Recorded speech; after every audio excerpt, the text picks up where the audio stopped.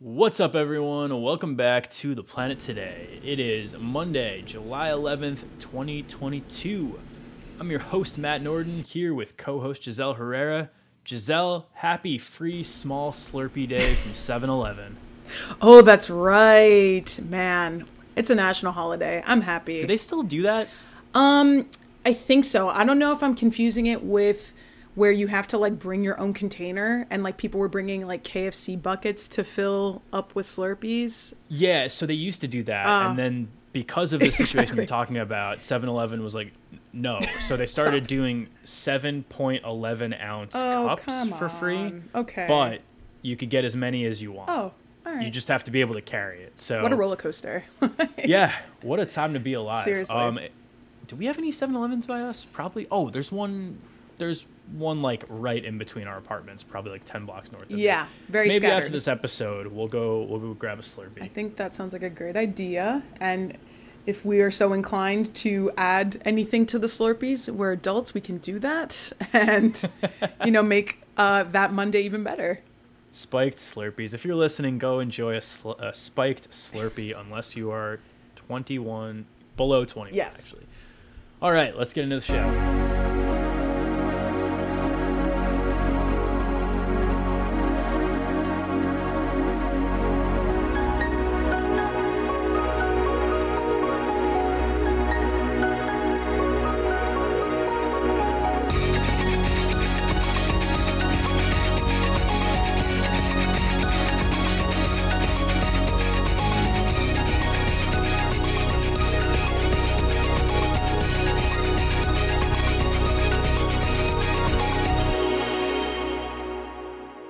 Here on The Planet Today, we cover the latest in climate change, wildlife conservation, renewable energy, and environmental policy with 2 episodes every week coming your way Monday and Friday. And today is going to be a bonus quick hits episode because there were a lot of stories last week that fit into the category for us, so let's get on to it. The first one is by Winston Choi Chagrin, who writes, California requires plastic makers to foot the bill for recycling for the New York Times. Love this move by California, which requires makers of packaging pay for recycling or reduce/eliminate single-use plastic packaging altogether. This law is the 4th of its kind passed by a state, but it is the first to require that producers make less plastic and ensure that all single-use plastics are either recyclable or fully compostable. A direct quote from the law says, the cost of recycling infrastructure, recycling plants, and collection and sorting facilities will be shifted to packaging manufacturers and away from taxpayers who currently foot the bill. The law requires that all forms of single-use packaging, including papers and metals, be recyclable or compostable by 2032. Since plastic is the toughest to recycle, it's going to impact plastics the hardest.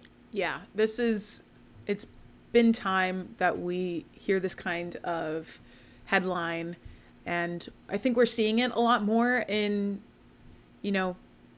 commercials, or a lot of larger brands are doing this, but it's amazing to see that an entire state is making this push.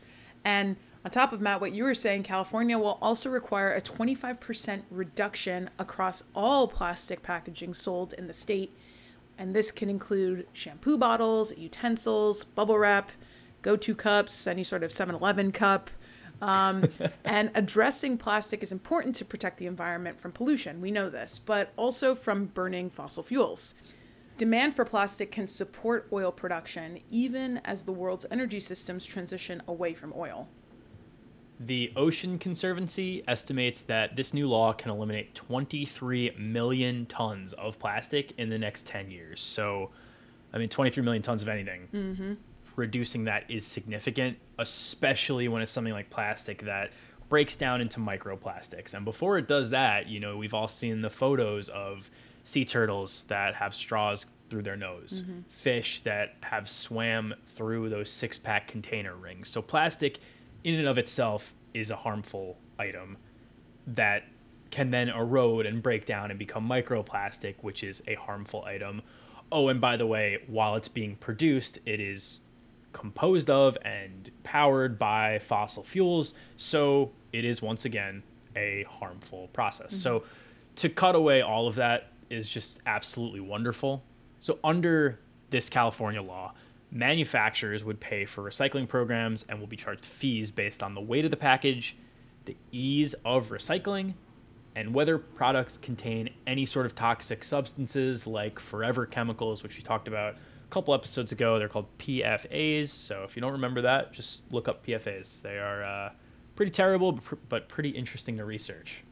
Yeah, and going back to what you were saying, Matt, in terms of like all the negative impacts when plastics are introduced to these ecosystems, thinking about and on top of these forever chemicals that are used to produce them, you have to think like also all the plastics that are like slowly degrading in oceans that are like leaching off these chemicals too. So it's like you're getting it from so many different directions. Yeah. Some analysts also suggest that this could have nationwide implications because producers don't create things just for one state. California has the largest economy of any state and is a major contributor to the global economy, so it's possible that this will change plastic production throughout the United States.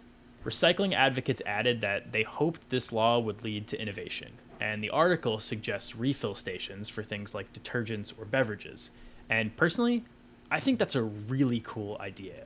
So I would be way more inclined to buy somewhere you just buy a container and then you go and fill it up. And who knows, like maybe that's the future if we're going to start to strip away what kind of single-use plastics we end up using. So I'm also curious which plastics are just going to be stopped altogether.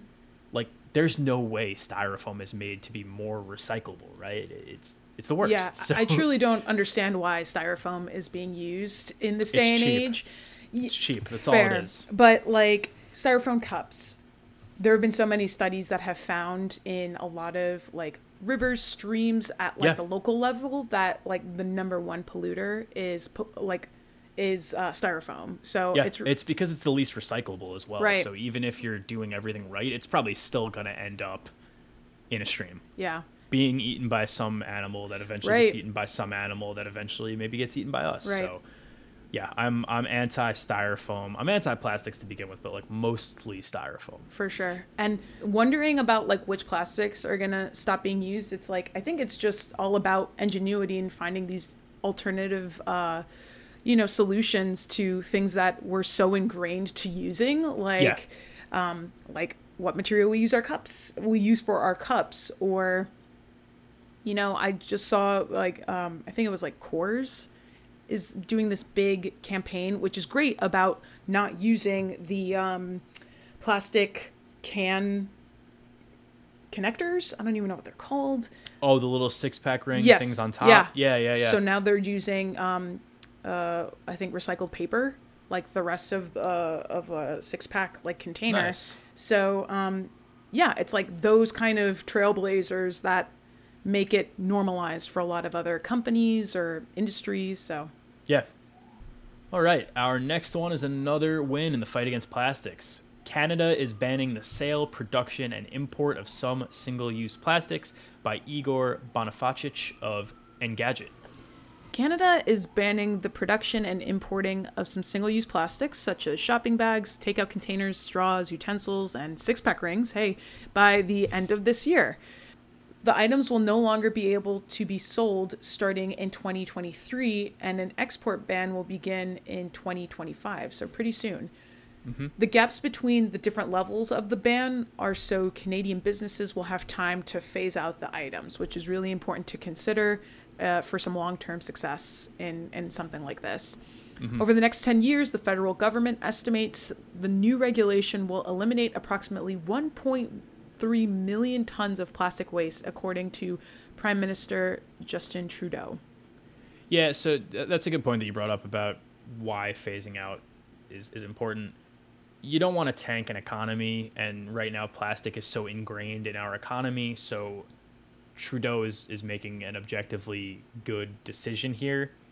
He would lose a lot of support if someone said, by tomorrow you got to do this, and all of a sudden all these local stores that rely on plastics, they're out of business. So it's definitely good to give that gap year. And I know that environmentalists are going to say, why not just do it now?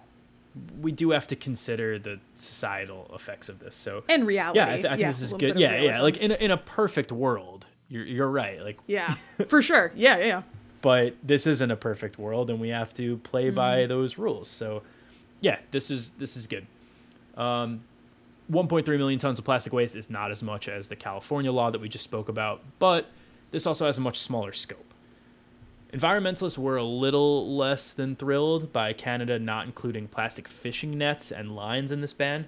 So 640,000 tons of plastic fishing nets are discarded every year, which has more of an impact than straws, than shopping bags, than utensils. So a lot of environmentalists were hoping that was going to get included.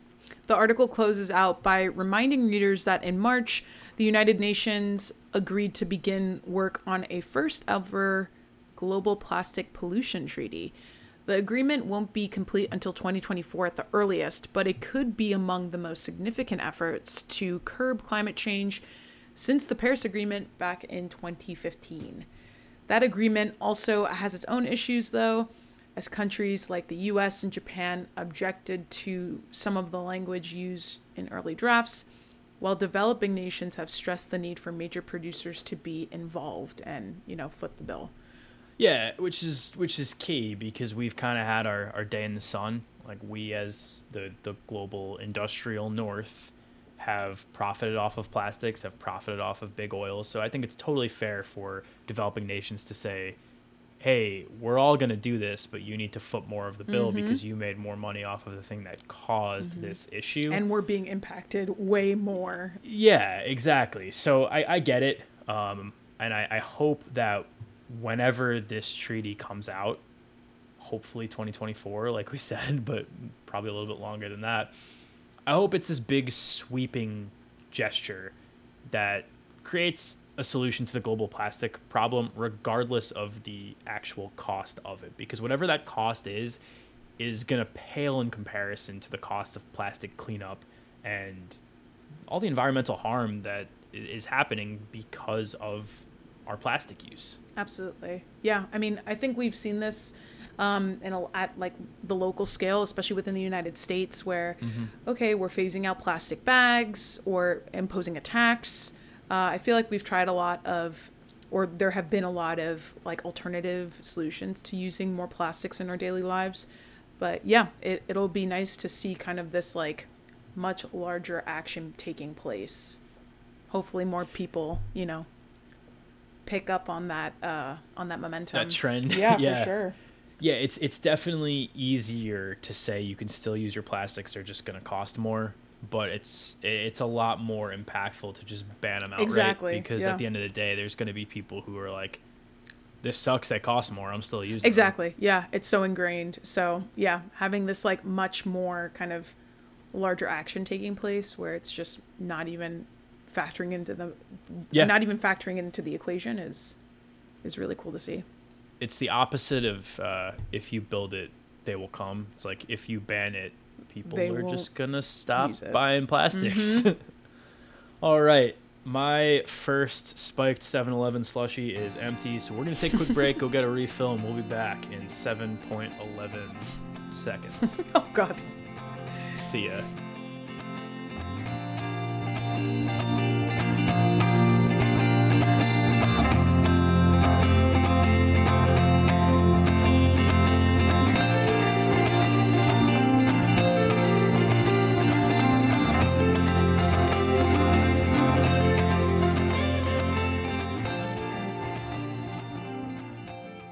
Today's episode of The Planet Today is brought to you by Valo Alta. Valo Alta's Everyday Handkerchief is a high-performance, daily-use handkerchief designed to help minimize your impact. Made in the United States from sustainably sourced Irish linen, capturing the material's historic craftsmanship and natural antimicrobial properties, handkerchiefs perfectly balance softness with durability and absorbency with rapid drying.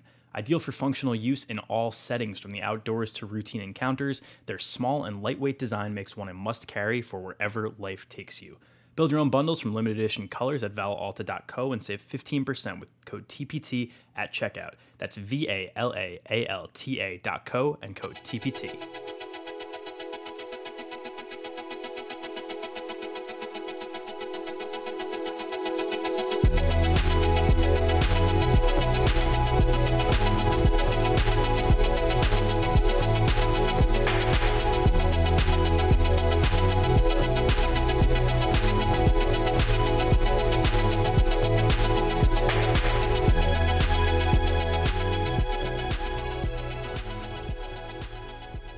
Welcome back to The Planet Today, everybody.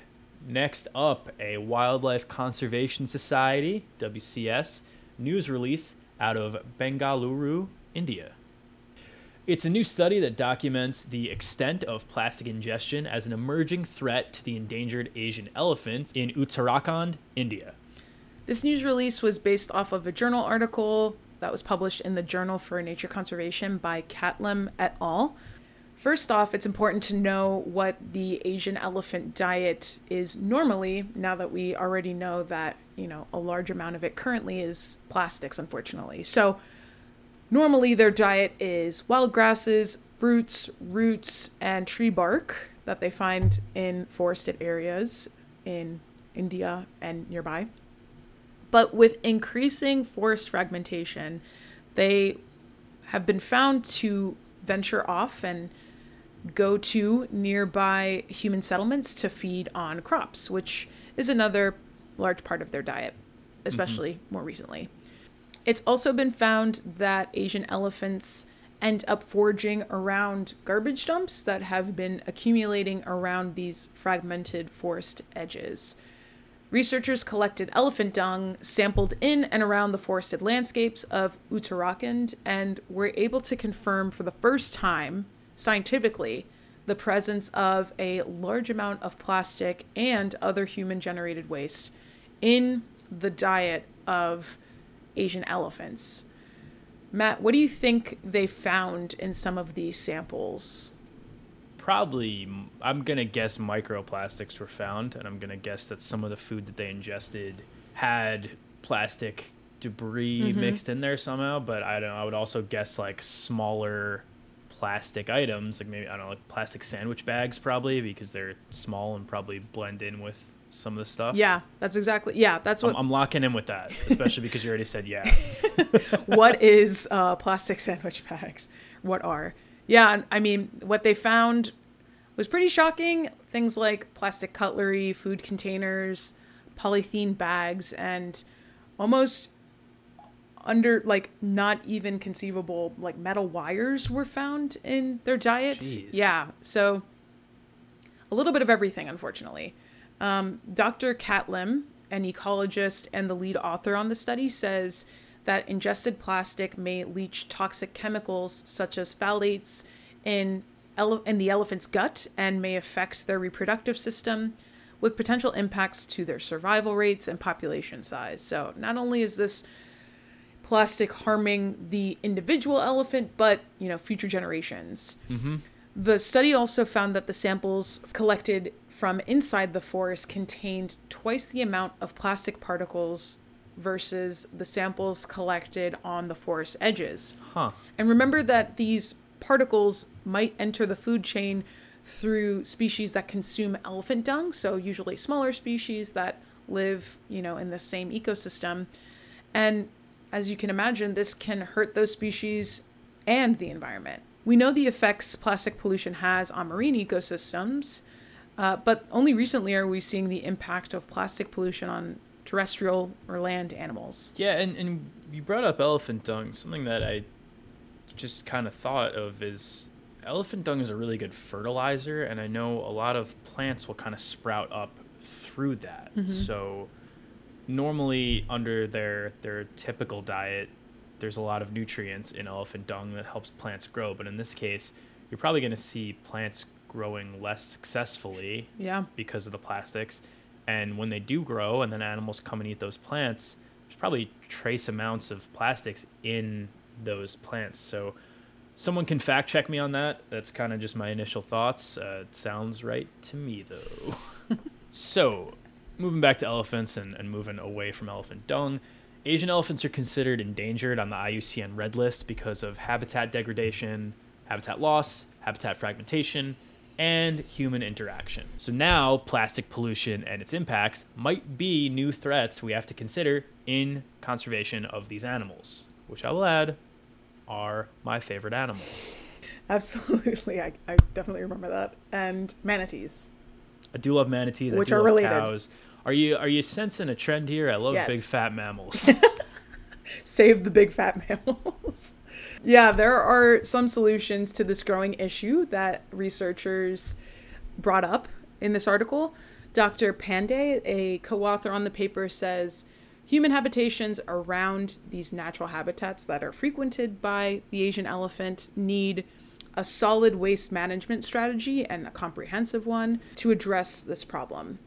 This involves sorting waste, mapping of garbage dumps, and better understanding the risk to wildlife. Mass awareness campaigns to educate the public on negative impacts of plastic pollution are also incredibly important. WCS, who was the source to provide this news article, did a really big plastics campaign centered around minimizing plastic straws, where they partnered with a ton of Manhattan restaurants to use paper straws. And this was probably like 4 years ago, maybe even more than that, and was really successful. Definitely got a lot of buzz around it. So yeah, I think it'll be interesting to see how we involve these communities, how scientists involve these communities in this effort, because that's, as we know in so many of these stories, that's probably the most important thing to consider, is how do we have long-term sustainable solutions that also loop in the communities. Yeah, exactly. Closing thought, save the elephants. Save the big fat animals. Big fat mammals, baby. Big fat mammals. Our last quick hit of the week is from the Associated Press, where Paolo Santalucia writes, "Rice fields dry up as Italy's drought lingers on." Italy is currently experiencing its worst drought in 70 years, which is leaving rice paddy fields in the Po River Valley underwatered. Farmers are extremely worried about what this is going to do for the premium rice grown there and ultimately used for risotto. The Po is the largest river in Italy, and the lack of rainfall has begun to turn it into a dry swale of sand. The Lomellino rice flats between the Po River and the Alps have not received enough water to flood the rice paddies because of this. So the fields are supposed to be flooded with 2 to 5 centimeters, which is 0.8 to 2 inches of water, according to rice farmer Giovanni Daghetta. He said that now the paddies are basically on a sandy beach. Farmers in Montara, Italy, have been producing arborio rice for hundreds of years, which is a great rice to use for risotto. But this year, 90% of those plants are fully dried, according to Daghetta. He added that the remaining 10% are desperately in need of being submerged in water. That's wild. It's alarming. Yeah. The article says, according to the United Nations Food and Agriculture Organization, drought stress is the most damaging factor for rice, especially in the early stages of its growth. Heat waves like those that are hitting Italy with peaks of 40 degrees Celsius or 104 degrees Fahrenheit can significantly reduce the yield of surviving rice. Drought has pushed several governors of Italy to declare a state of emergency in order to conserve water in their regions. So the region's main water sources, the rivers Po and Dora Baltea, are 8 times lower than the average seasonal levels right now, according to the West Sesia Irrigation Association. Milan's mayor signed an ordinance in late June for the city to shut off decorative water fountains just to save water. So this isn't just impacting food here, like this is impacting Italian culture. Yeah, even like their tourism potentially. Yeah. You go to Milano, you want to see the fountains. Yep. I'm just thinking of like the Lizzie McGuire movie, and it's like you will not have that same experience because of this. You will not find Paolo because of the lack of risotto. We'll find Paolo Santalucia, but not Paolo of the Lizzie McGuire. Paolo fame. And water rights issues have also been on the rise as farmers and hydroelectric plants along the river are arguing over who should get access to the water that remains. Santalucia writes, Italy's drought is threatening some 3 billion euros or $3.1 billion in agriculture, an Italian farm lobby said this week. Italy's Confederation of Agricultural Producers estimates the loss of 30 to 40% of the seasonal harvest. Yeah, and experts are also worried that this could turn into more serious conflicts if Italy's empty water reservoirs are not refilled by rainfall soon. Scattered rainfall hit certain regions later last week, but most areas continued to stay dry. So Look, this is deeply concerning on a number of levels. We talked a little bit about culture. We're talking about 30 to 40% lower crop yield for something that it's rice. It's a staple of a lot of different dishes. Like, people rely on rice. This is concerning. And what's ultimately the most concerning for me is, like, this is just a glimpse into the future. This is what things are going to continue to look like under climate change. And, you know, sometimes it takes people getting impacted at home for them to care. And you almost hope that this is the wake-up call that certain anti-environmental leaders need. You know, once the food that they eat starts to change, maybe that's that nudge in the right direction.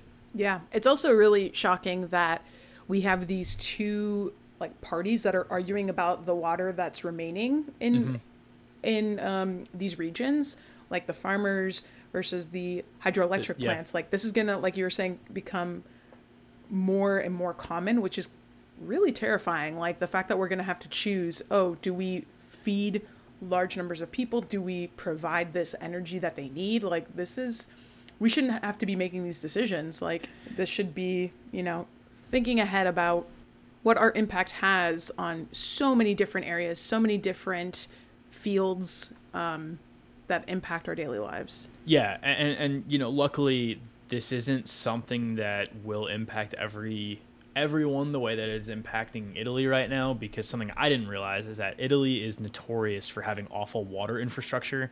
Yeah. And the research that I was reading about, it estimated that 42% of all drinking water every year is wasted.